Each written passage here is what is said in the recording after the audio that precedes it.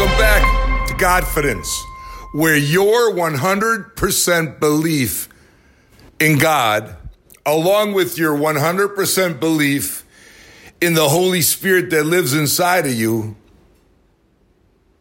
gives you Godfidence and 100% guarantee that your goals are going to get answered and your prayers are going to get answered. That was a mouthful right there.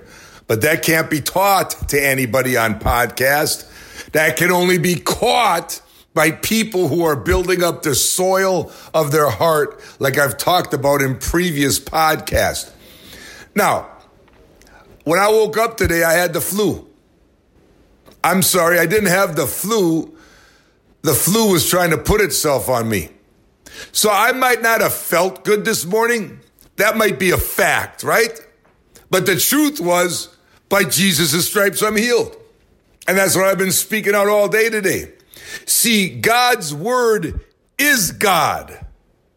When I read God's word, there's no difference between me reading the word or Jesus actually talking to me. So when I say, by Jesus' stripes, I'm healed, there's no difference between me saying that and Jesus standing over me saying it.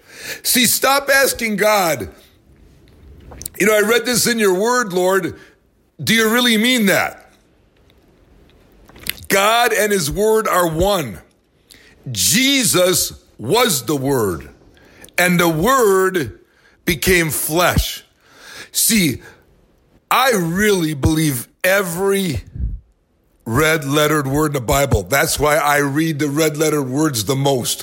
What are the red-lettered words in the Bible? Those are the words of Jesus. You see, I never ask, when I read something Jesus said, I never ask, is that really true? No, God's word is the truth. Now, it says in Hebrews that we all have angels as ministering spirits. And I used to give the adversary too much credit. I used to think about him way too much until I realized that all he is a fallen angel. And I got warrior angels at my side all day.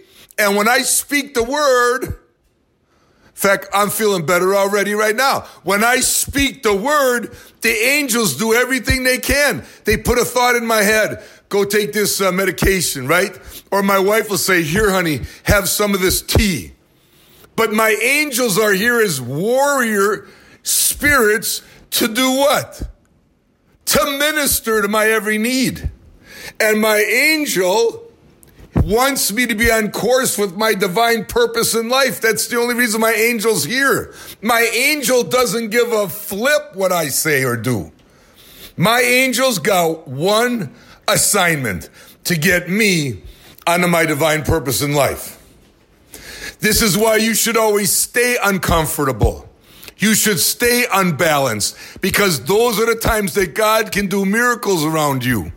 Write this in your notebook. Faith is not faith unless you're taking a risk. You shouldn't even say a prayer unless you're taking a risk. When I pray for sick people, I expect them to be healed. I believe on the name of Jesus. See, faith is not faith unless I'm taking a risk. When I say, Lord, make me 3 divine appointments at lunch today, I'm going to take a risk and talk to everybody that I go to in the restaurant.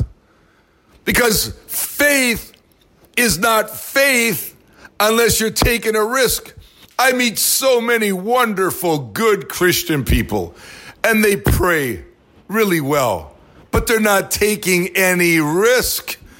So God can't do anything unless we take a risk first. God's always in the now. Did you hear that one? God's never in the past. He's never in the future. He's always in the now.